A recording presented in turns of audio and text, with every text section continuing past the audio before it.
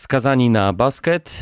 Nie policzyłem dokładnie, który to odcinek naszego programu, ale dzisiaj będziemy trochę więcej rozmawiać, a trochę mniej przepytywać gości, a w zasadzie w ogóle nie będziemy przepytywać gości, bo w poprzednim naszym odcinku gościem był trener Aseko Arki Miloš Mitrović. Jeżeli jeszcze nie zobaczyliście, nie posłuchaliście tego wywiadu, to wam bardzo serdecznie polecamy to zrobić, bo kawał dobrej rozmowy nam wyszedł, myślę, i osoby, które przesłuchały ten wywiad, mówiły nam same ciepłe słowa. Nie chcemy się chwalić, ale chcemy was zachęcić po prostu do tego, żeby posłuchać, bo duże kompendium wiedzy względem młodych zawodników, względem tego, jak trener Miloš Mitrović widzi poszczególnych graczy w przyszłości, nie tylko Aseko Arki. Ze mną oczywiście Karol Wasiek, Wirtualna Polska Sportowe Fakty. Dzień dobry, Karolu. Witam, dzień dobry. No i dzisiaj porozmawiamy sobie trochę o naszej lidze, o tym, jak koronawirus torpeduje te rozgrywki, bo ostatnio trochę mało oglądania, trochę więcej możemy sobie powyciągać wniosków. No to wniosek pierwszy. Grupa sierleccy Czarni Słupsk. Co to jest za zespół? To jest zespół, który na parkiecie mistrza Polski Stali Ostrów Wielkopolski, po tym jak ta Stal przegrała we Włocławku i była niesamowicie zmotywowana, mimo wszystko wydrapuje zwycięstwo ekipie Igora Milicicia. Coś kosmicznego. Mimo że zaczęli od 0-10 to spotkanie, mimo że mieli swoje perturbacje, no to ta końcówka była nieprawdopodobna. Beau Beech w końcu się obudził, bo taki miał słaby początek tego meczu, a później jak zaczął trafiać, to ekipa z północy Polski po prostu rewelacyjnie się tam spisała. Twoje refleksje, Karolu, kiedy oni wreszcie zaczną przegrywać? A tu się okazuje, że trudno jest przypomnieć sobie ostatnią porażkę tego zespołu, bo to było dawno temu. Tak, ostatnia porażka była u siebie z Twardymi Piernikami Toruń 4 grudnia, więc już faktycznie od tego momentu 6 zwycięstw z rzędu zespołu Mantasa Czesnauskisa i faktycznie po 5. kolejce czy 6. dużo mówiło się o tym, że to szczęście, że to jest taki fart Beniaminka, no ale już po 19 meczach nie oszukujmy się już o szczęściu i o farcie, to nie mówmy, tylko mówmy o dobrze zrobionej pracy w wakacje przez Mantasa Czesnauskisa i ludzi związanych ze słupskim klubem, bo udało się zebrać bardzo fajną taką paczkę osób, takich ludzi, zawodników, którzy chcą ze sobą grać, walczyć i rywalizować z tymi potencjalnie lepszymi zespołami w Energa Basket Lidze pod względem chociażby budżetowym. Nie oszukujmy się, Mantas Czesnauskis nie miał tam aż tak wielu pieniędzy do wydania, a mimo wszystko udało mu się taką fajną komandę zbudować. Bardzo mi się podoba ten zespół, że on jest taki charakterny. On nigdy nie odpuszcza. Byśmy prześledzili, ile meczów Słupszczanie przegrywali różnicą 10 i więcej punktów, a ile z tych meczów wygrywali. To jest naprawdę, myślę, że świetny bilans.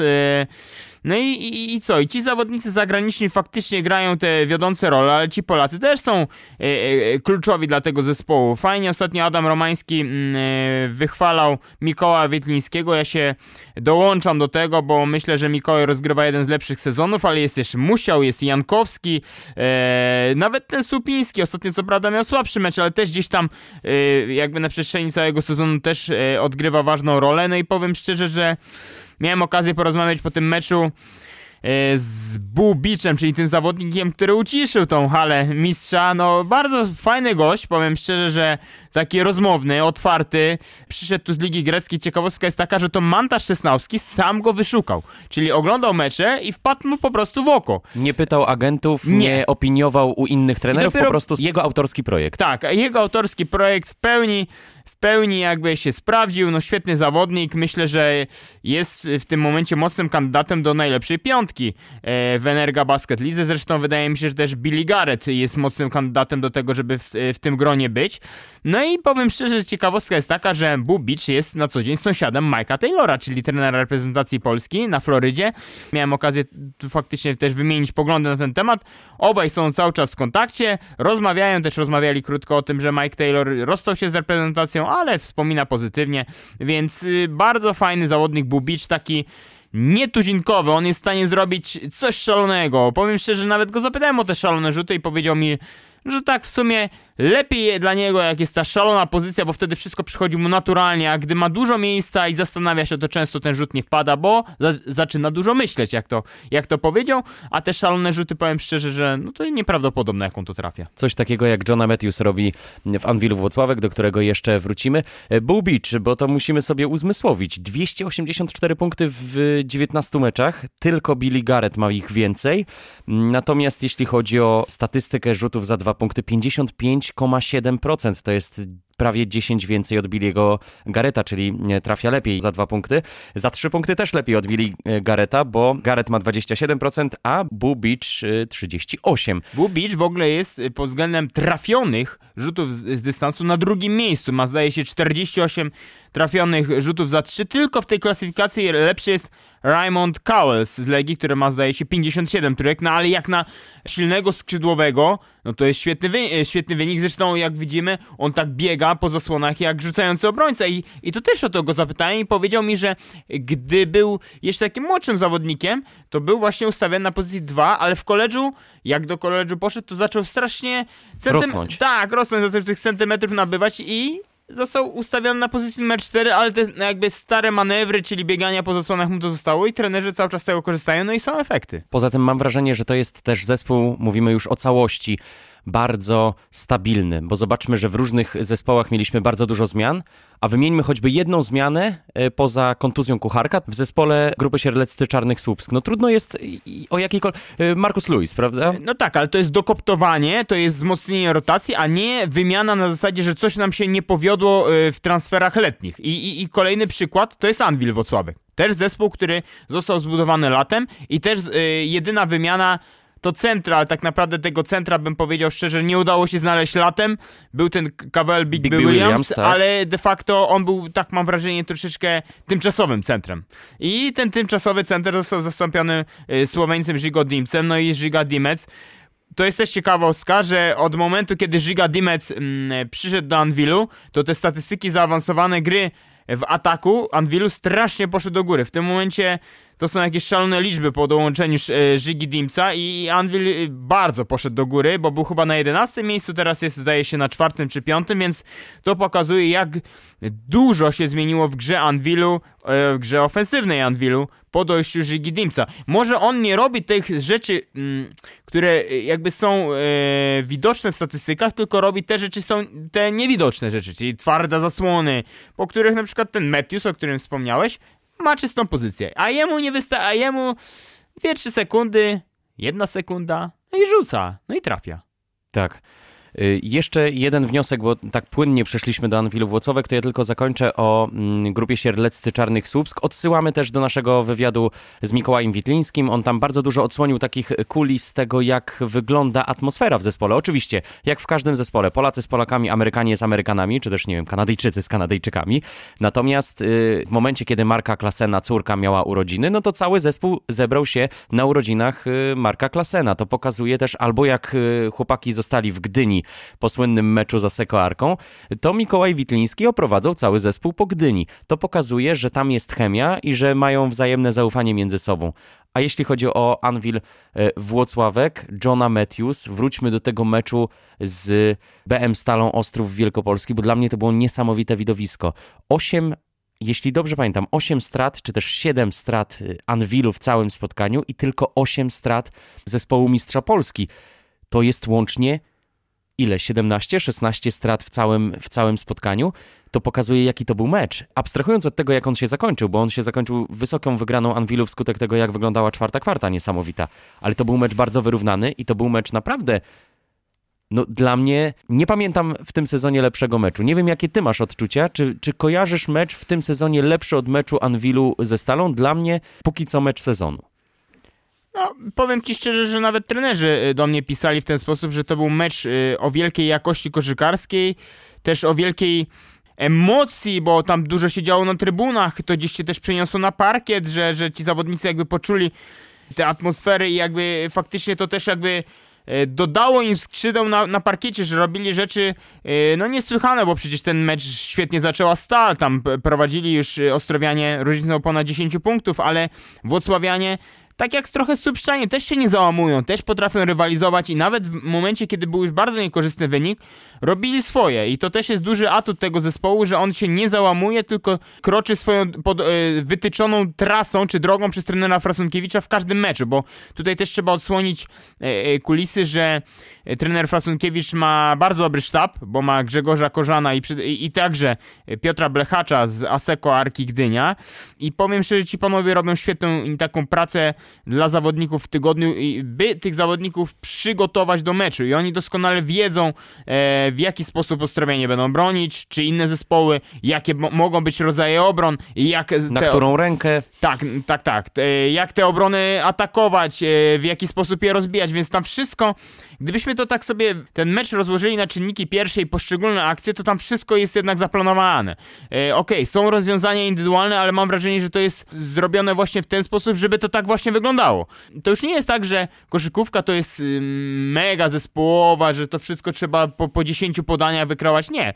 Są momenty, gdy tak jak w NBA, to po prostu jest indywidualny talent zawodników, ale on musi być poparty zespołowością. Ja bym to tak powiedział, że jest miejsce na indywidualne zagrania, ale jednak ten główny schemat jest zespołowość. I w Anwilu mam wrażenie, że tak jest, a z kolei w Ostrowie tak nie jest, bo jest duży, mam wrażenie, jest największy talent ofensywny, ale brakuje tej zespołowości. Ci ludzie jakby ze sobą nie chcą grać, nie chcą ze sobą podawać. Mam wrażenie, że czasami gdzieś tam pokazują rękoma, że halo, jestem wolny, a mimo wszystko ten zawodnik albo kozuje, albo idzie w drugą stronę. No tam jeszcze tej zespołowości, tej chemii nie ma.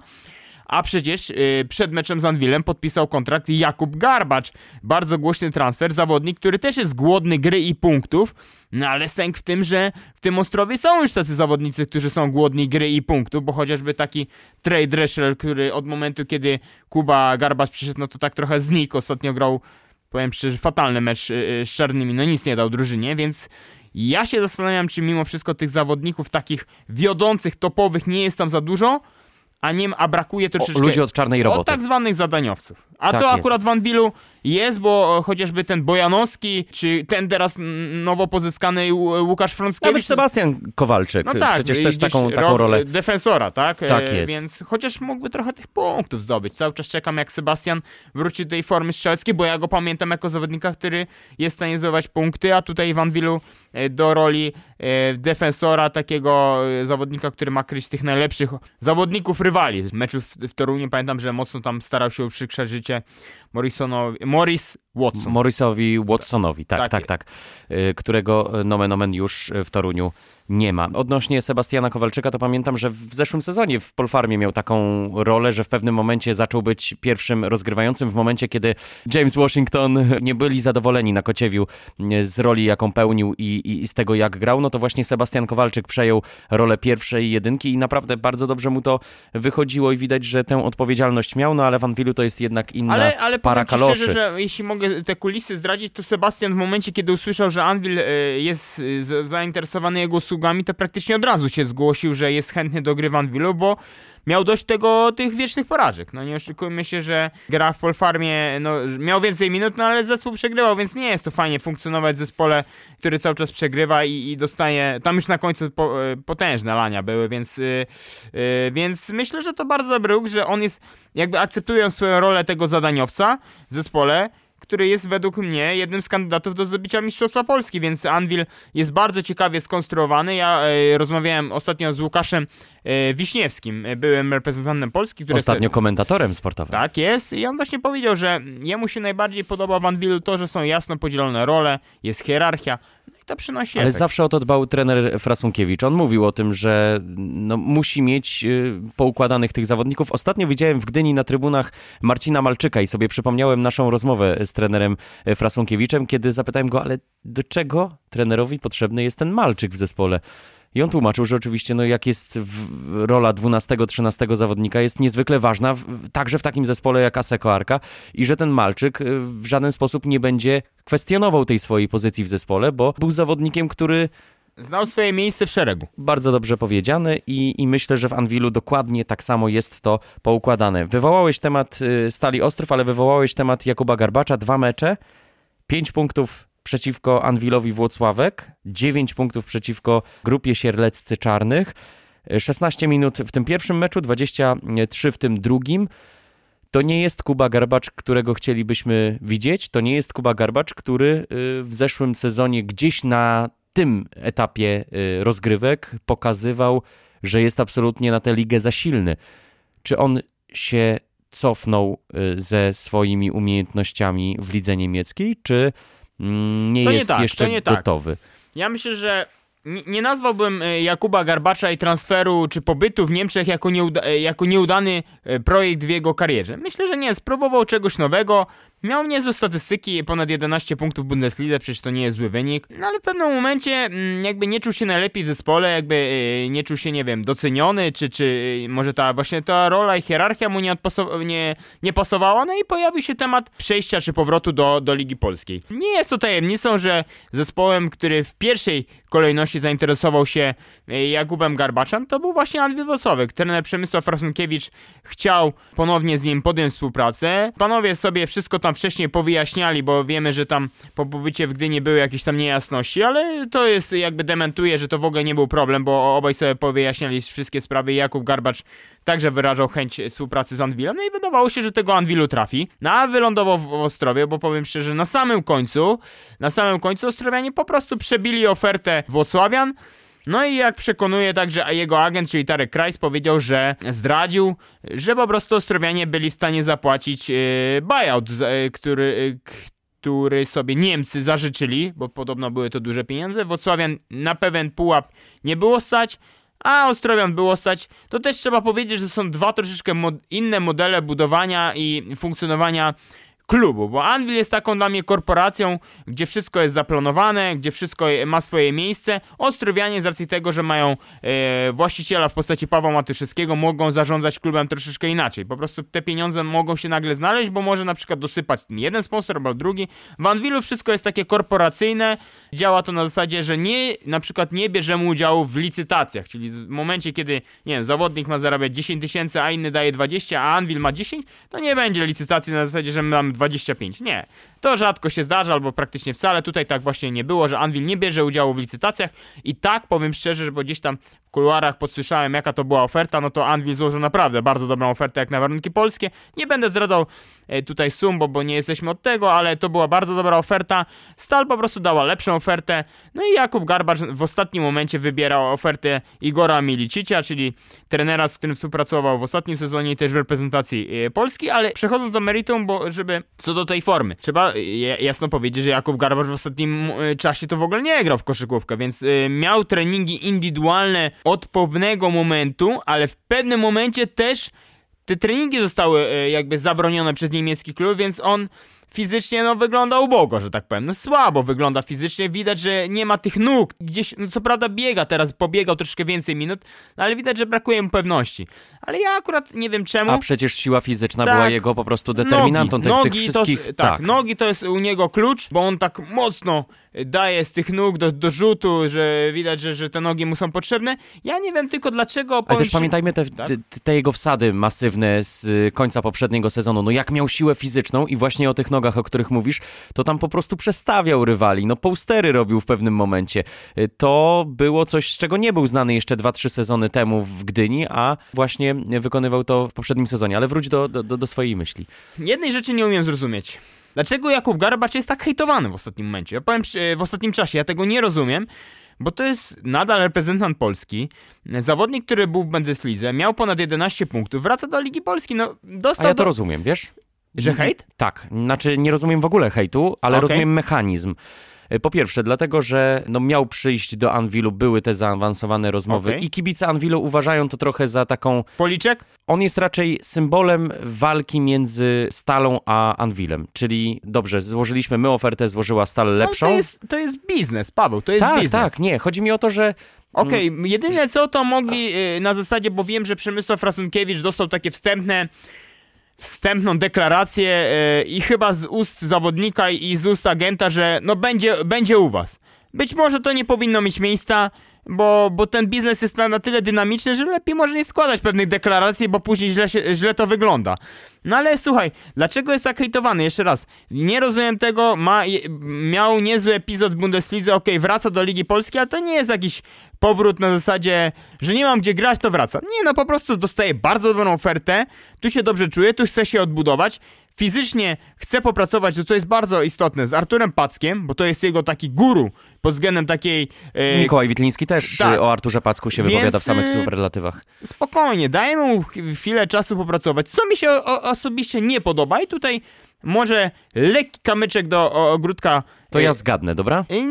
Nie zgadniesz, Nie zgadnę? Bo wiem, że chcesz powiedzieć o tym uciszaniu trybun. To mi się też nie podoba. Myślę, że to nie jest w stylu Jakuba, żeby uciszać w ten sposób trybuny, zwłaszcza, że dopiero pierwszy mecz. Myślę, że takie coś mógłby zrobić w playoffach, gdy już będzie w takim sztosie, gdy będzie forma, bo tutaj myślę, że to w ogóle nie było w jego stylu, ale nie podoba mi się, powiem szczerze, ta cisza medialna. Myślę, że powinno się wyjść i porozmawiać i po prostu odpowiedzieć na pytania i powiedzieć, czemu wracam do tej Polski. Myślę, że takie nieudzielanie wywiadów to ani nie wpływa na formę, na dobrą formę, czy złą formę. No nie oszukujmy się, co wywiady mają do formy. No, co ma wywiad do przerzucania żelastwa na siłowni? No nie oszukujmy się, no nic. No więc... Pewnie nic i tu się z tobą zgadzam, natomiast więc też... Jakubie, czekam na wywiad. Ale świętym prawem zawodnika też jest, żeby odmówić. No i tutaj Kuba sobie tak postanowił. Dwie rzeczy, które rzucają mi się w oczy. Pierwsza odnośnie tego hejtu, o którym mówisz. Niestety, jak się wejdzie na szczyt, to bardzo łatwo jest generować emocje skrajne. Albo skrajnie pozytywne, albo skrajnie negatywne. I w przypadku Jakuba Garbacza te emocje w niektórych kręgach są skrajnie negatywne. Myślę, że dużą spiralę nakręcają tutaj kibice Anwilu właśnie przez to, że Garbacz nie przyszedł do klubu, to raz. I dwa, że Garbacz zrobił ten gest uciszania, który był pewnie niepotrzebny, bo też tak jak mówisz, jest to pewna forma udawania. Mam wrażenie, to nie jest Kuba Garbacz i jego cechy charakteru, bo on jednak... To nie jego styl. Nie jego styl. Wiemy, że jest dużo skromniejszym zawodnikiem i tutaj próbował pewnie coś, nie wiem, pograć z trybunami, pokazać, że on tutaj rządzi. Czasami... Może jeszcze przyjdzie na to moment. Na przykład w playoffach, bo tak. Powiem szczerze, że ja wierzę w tego zawodnika, w odbudowę zawodnika, bo wiem, jaki ma potencjał, wiem, jak ciężko pracuje, więc jakby o formę jestem spokojny. Myślę, że to uciszanie, też zadam ci takie pytanie, czy to w ogóle jest potrzebne.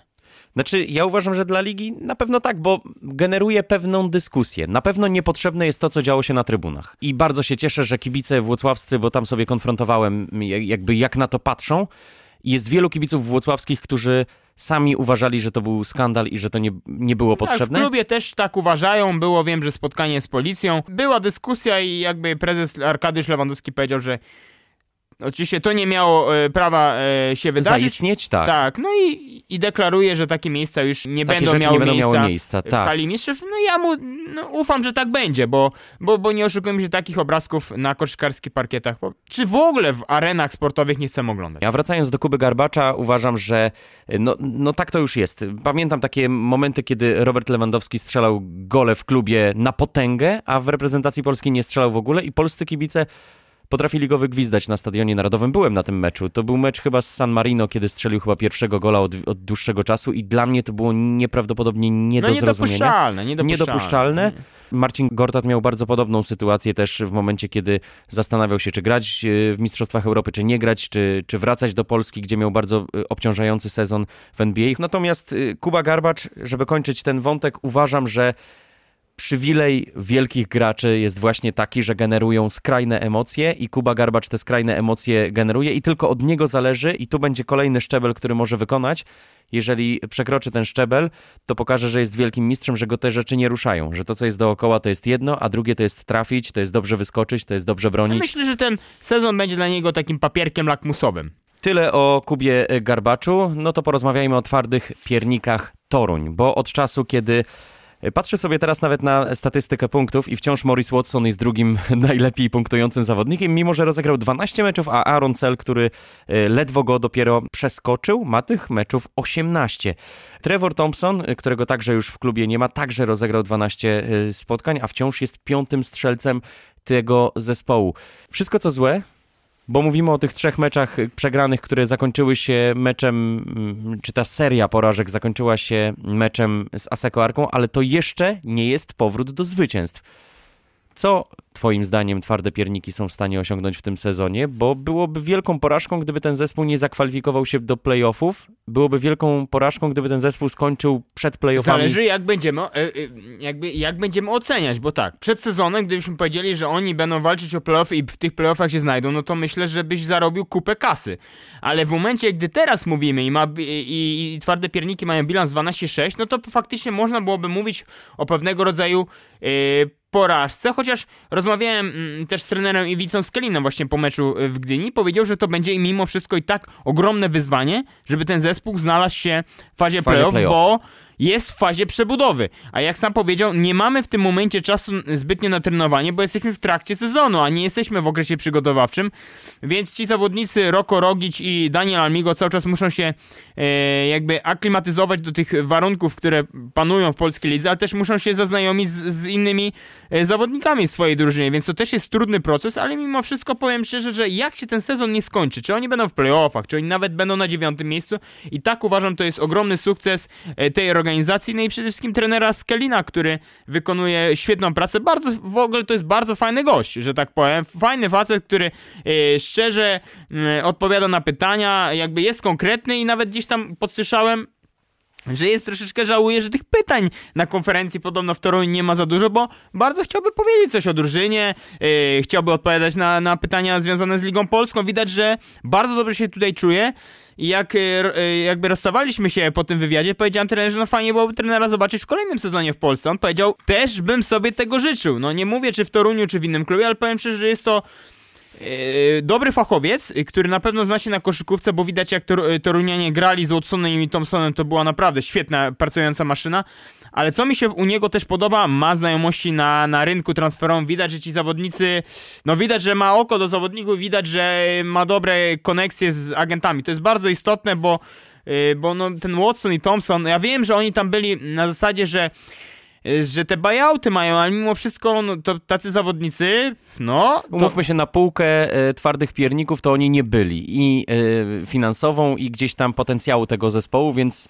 Myślę, że Watson, no to powiem szczerze, że naprawdę perełka taka, że no powiem szczerze, jak go oglądałem w pierwszym meczu w Sopocie, to ja się zacząłem łapać za głowę i zacząłem się zastanawiać... Jeśli mnie pamięć nie myli, do dziś najlepiej asystujący zawodnik w polskiej ekstraklasie, bo Marek Klassen, który jest w tym zestawieniu drugi, wciąż ma dużo mniej asyst, mimo że rozegrał już dużo więcej spotkań.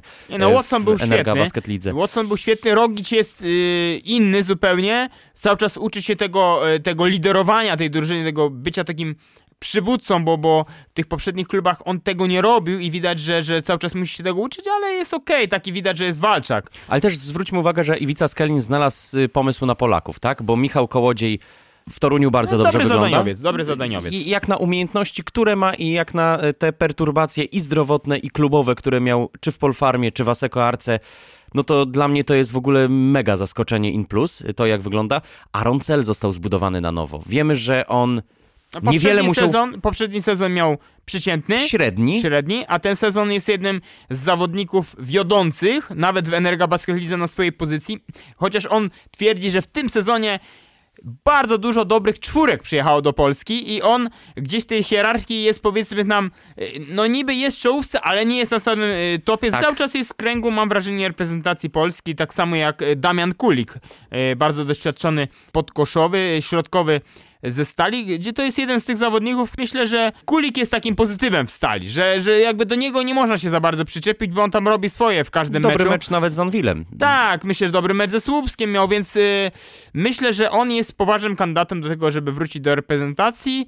No bo na tej pozycji wiemy, jaka jest sytuacja. Zresztą ja uważam, że 2 czy tam 3 zawodników doświadczonych nigdy reprezentacji krzywdy nie zrobi, bo to są zawodnicy, którzy grają na odpowiednim poziomie i widzieli, jak gra w reprezentacji wygląda, a my teraz mamy w lutym bardzo 2 ważne mecze z Estonią i my te mecze z Estonią po prostu musimy wygrać, jeśli chcemy w ogóle o czymkolwiek myśleć. Tak. To raz, ale żeby być w dogodnej pozycji na kolejne lata, jeśli chodzi o reprezentację Polski. To jeszcze ostatnie słowo o Twardych Piernikach, żeby się też wytłumaczyć, bo oczywiście nie chodziło mi o to, że zaskoczeniem in minus byłoby nieznalezienie się w play-offie, bo to wiemy, jakie aspiracje miał ten zespół, co wróżono temu zespołowi. Chodzi raczej o to, że skoro tyle dobrego zbudowali na początku tego sezonu, to szkoda by było nie zobaczyć tej drużyny w play-offach. Tylko ja mam pytanie.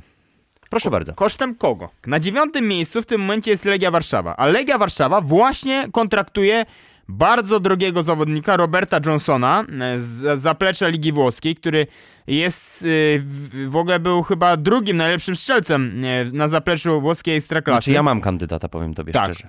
King Szczecin.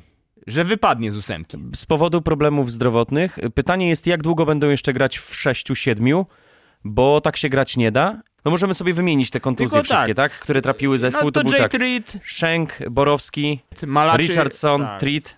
No jeszcze ktoś. Dorsey Walker przecież był przez długi czas. No tak, z Dorsey Walkerem jest bardzo ciekawa historia, bo miał być operowany, ale powiedział, że chce pomóc drużynie. Zapytał lekarza, czy jest w stanie grać, czy to jest tylko kwestia bólu.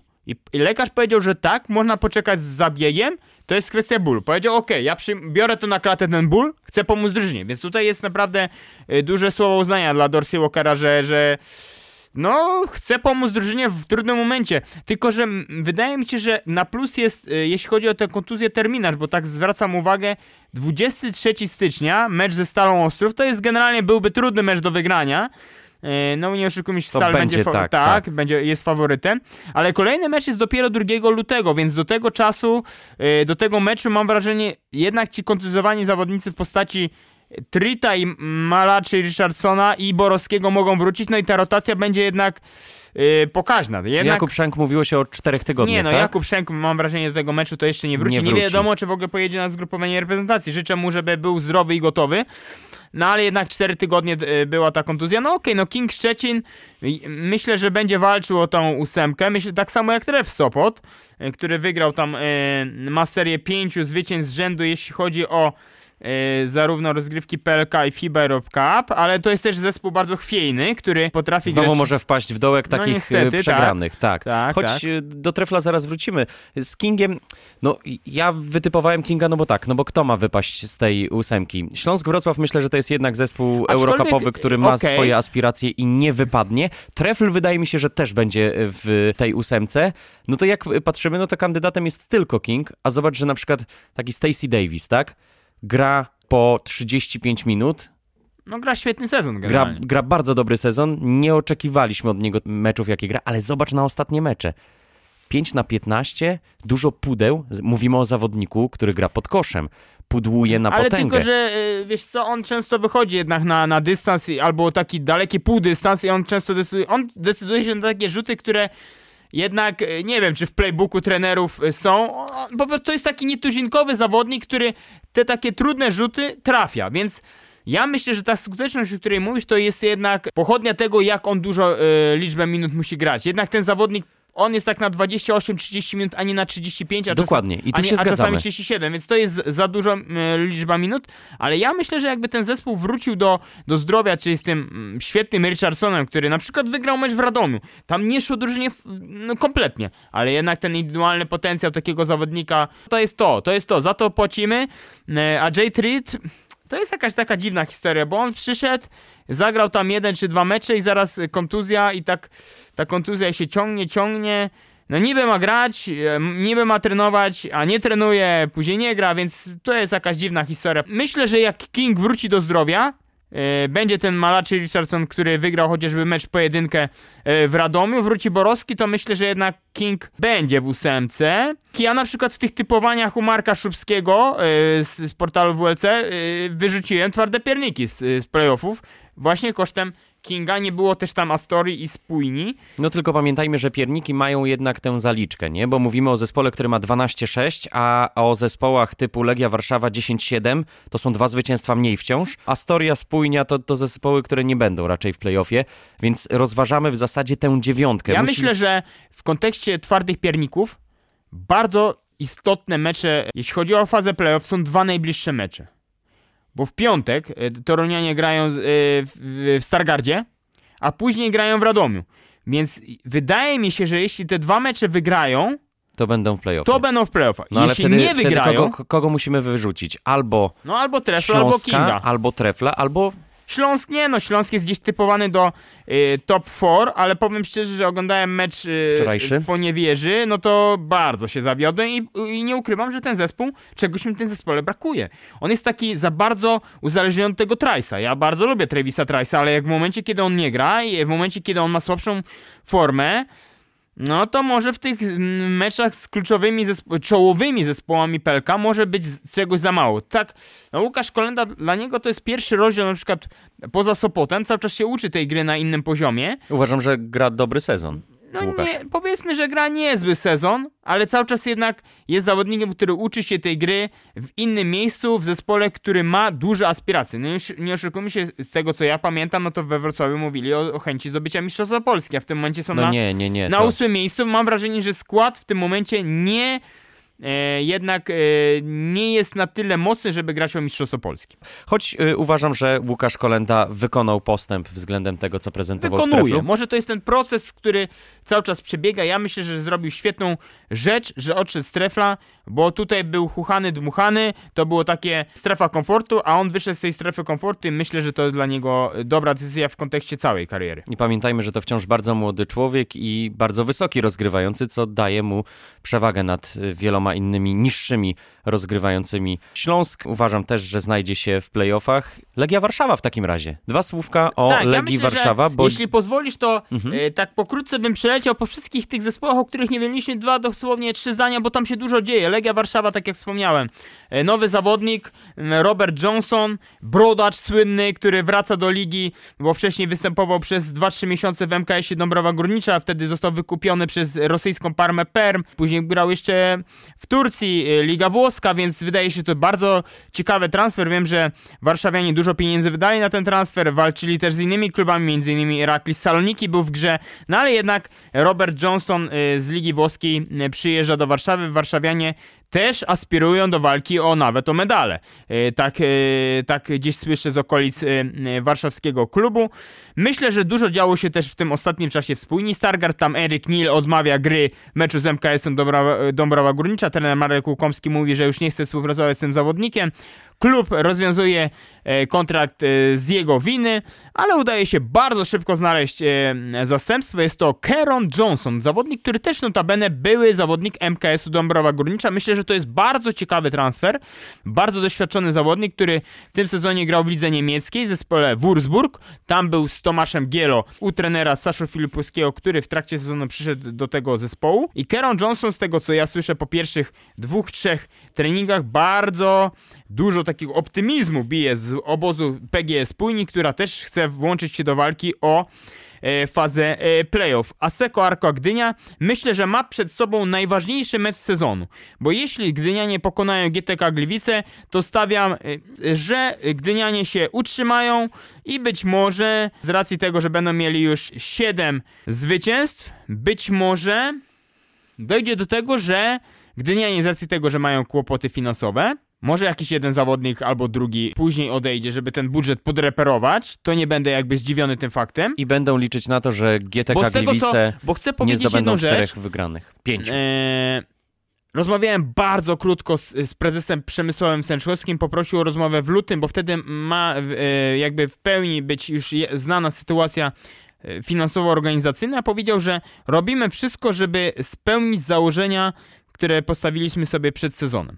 Więc na początku lutego mam z nim porozmawiać, mamy właśnie rozmawiać na temat tej sytuacji i wtedy będzie jasne, więc to jest też znak, że jeśli Gdynianie by teraz wygrali, to mam wrażenie, że być może jakieś tam zajdą zmiany, chociaż trener Milosz Mitrowicz nie ukrywa, że chciałby jednak jakiegoś zawodnika ekstra, a nie minus.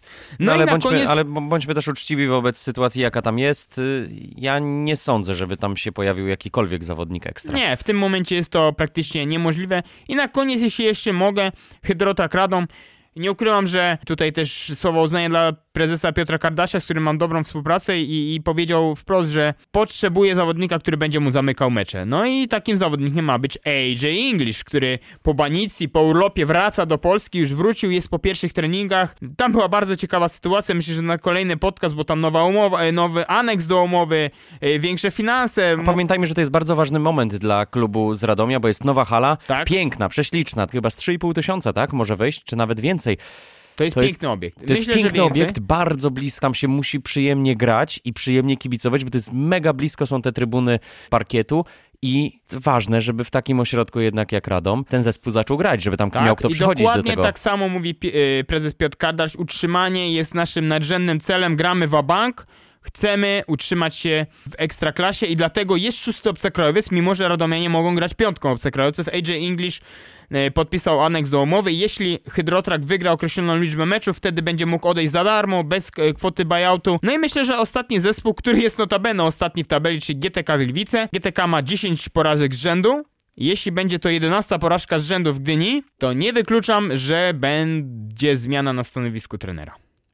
A to niespodziane jednak, bo wiemy, że... GTK jest takim klubem, który faktycznie nie zmieniał trenerów w trakcie sezonu, no ale nie oszukujmy się... Znaczy, nie ma już argumentów. Jeżeli przegrywasz 11 meczów i to jeszcze mecz w Gdyni piekielnie ważny, no to trzeba nie się wiem, ratować. co Trzeba się ratować, trzeba robić Ale myślę, że to już będzie za późno, bo to będzie bardzo zespół, możliwe, który będzie miał... Zwłaszcza, że jeśli na szybko przeanalizujemy terminarz GTK, to jest trudny terminarz, bo mają później spójnie Hydrotrak i Start, no ale później szybko, Zastal, Twarde Pierniki, Stal, ciężko. Powiem szczerze, że ciężko, jeśli chodzi o... Bo to nie jest jeden mecz zwyciężyć. To trzeba wygrać 3-4 mecze. Powiem szczerze, że z taką formą tego zespołu, jeśli tam by nie dźwignęło się nic mentalnie, to nie widzę tego. Znaczy, dla nich nadzieją jest tylko to, że Start albo Hydrotrak nie będą wygrywać. Po prostu, że nie będą wygrywać. Są mimo wszystko i MKS są po prostu już za daleko. A wydaje mi się, że po tym zwycięstwie Startu nad Kingiem, to jest taki sygnał, że Start nie składa broni i że będzie walczył do końca. Start zainwestował w trakcie sezonu duże pieniążki na Clevelanda Melvina, na Elijah Wilsona, więc nie oszukujmy się. Nie wydaje mi się, żeby Start miał... Chociaż gra fatalnie w tym sezonie, powiedzmy sobie. Gra fatalnie, sobie aczkolwiek ostatnio już się troszeczkę odbił, bo jedno zwycięstwo właśnie z Kingiem, wcześniej było praktycznie o krok, o włos od zwycięstwa z Czarnymi, więc wydaje mi się, że ten zespół mentalnie gdzieś się tam powoli odbija. Wiem, że tam jest cały czas sytuacja Tweety Carter, być może jest to tak, że Lublinianie szukają jakiegoś zastępstwa, nie mają, to cały czas Tweety Carter jest. Jeśli chodzi zaś o GTK Gliwice, zespół chyba najgorzej spisujący się w tym sezonie w Ekstraklasie. Dla mnie zawodem nawet jest Jabari Heinz, który wiezie ten zespół, ale jakby tak spojrzeć na jego statystyki z zeszłego sezonu, sprawdzałem to. Wiezie na zaciągniętym ręcznym, przepraszam, że to powiem, ale tak. Zawodnik, który bardzo mnie rozczarował i to okazuje się, że to nie jest zawodnik, który jest w stanie ciągnąć drużynę do fazy playoff. W ubiegłym sezonie na przykład miał skuteczności, tak? 75% ze Śląskiem, 50% z Zastalem, 50% za Storią, a teraz 35% z Treflem, 50% z Dąbrową, 34% z Czarnymi, 27% z Anwilem. To pokazuje, że Jabari Heinz zgubił trochę skuteczności i w GTK po prostu gorzej się prezentuje niż to miało miejsce. Prezentuje się bardzo słabo pod względem przede wszystkim takim leadership, jak to mówią Amerykanie, czyli to przywództwo. Bo mam wrażenie, że tutaj zawiódł. Tu zawiódł kompletnie, nie jest takim zawodnikiem, którego nie ma tych cech takich przywódczych, że nie prowadzi zespołu w ważnych momentach, nie jest przywódcą w szatni, więc myślę, że tutaj po prostu zły ruch, duże pieniądze wydane na niego. Wiem, że wydano naprawdę spore pieniądze, a po prostu był to zły ruch. I powiem szczerze, że powiedzmy za podobną kwotę do Trefla trafił Brandon Young. O nim też dużo tu mówiliśmy. Tutaj bardzo dużo mówiliśmy. Myślę, że tu też nieudany transfer, jeśli chodzi o te właśnie cechy przywódcze, że po prostu myślę, że można było jakiegoś lepszego zawodnika na tę pozycję, na tę pozycję za te pieniądze wybrać. Stawiamy kropkę. Tytułem wyjaśnienia na koniec jeszcze dlaczego na przykład nie porozmawialiśmy o przecież 5. zespole w tym sezonie i dużych aspiracjach, które są w Zielonej Górze. Nie rozmawiamy, bo Karol najprawdopodobniej albo być może wybierze się do Zielonej Góry i tam pozbiera kilka ważnych informacji, kilka ważnych rozmów. Wtedy będziemy rozmawiać o Zastalu Zielona Góra. Niemniej jednak na razie 11-7 to jest bilans moim zdaniem poniżej oczekiwań tego zespołu i powinien ten zespół grać lepiej na miarę też swoich aspiracji. Tyle jeśli chodzi na dziś. Dajcie nam znać w komentarzach, co sądzicie. Włączcie się w dyskusję, na pewno będziemy odpowiadać, na pewno będziemy dyskutować dzisiaj naprawdę. A mogę zdradzić koniec, że po tym naszym podcaście, w którym zaprosiliśmy trenera Mitrowicza, który z dużą taką ochotą przyszedł do tego naszego studia zaaranżowanego w hali Gdynia Arena. Tak jest. wielu zawodników się do nas odezwało, że też są chętni przyjść, więc być może po meczu w Gdyni będzie kolejny zawodnik, więc to jest fajne, że zawodnicy i słuchają, gdzieś analizują. Tak samo jak bardzo fajną inicjatywą jest ten PLK Talks na Twitterze. Myślę, że to nie ma znaczenia, kto to robi, tak? Czy to robi taka osoba, czy inna, tylko że rozmawiamy o koszykówce, jakby budujmy tą taką fanbase, jak to mówią Amerykanie, że budujmy to zainteresowanie, więc to mi się bardzo podoba, że i są jeszcze inni dziennikarze, że i Adam Romański robi Studio Basket, więc super, ja się cieszę, bo im więcej będziemy rozmawiać o tej koszykówce, to będzie lepiej, no, bo ciągniemy wszyscy wózek w jedną stronę. Tym bardziej, że naprawdę dużo nas w tym biznesie nie ma, więc wspierajmy siebie wszyscy nawzajem. Taka jest konkluzja na koniec dzisiejszego odcinka. Proponujemy w takim razie z Karolem, żebyście też nam podesłali. Może macie jakichś wymarzonych rozmówców, których powinniśmy przeegzaminować, przepytać. Jak są takie osoby w polskiej lidze koszykówki, to my bardzo chętnie spróbujemy z nimi porozmawiać. Skazani na basket, bardzo dziękujemy. Dziękuję, Karol Wasiek, do usłyszenia. Paweł Kątnik, do usłyszenia. Dajcie nam znać, co sądzicie o naszej dzisiejszej dyskusji.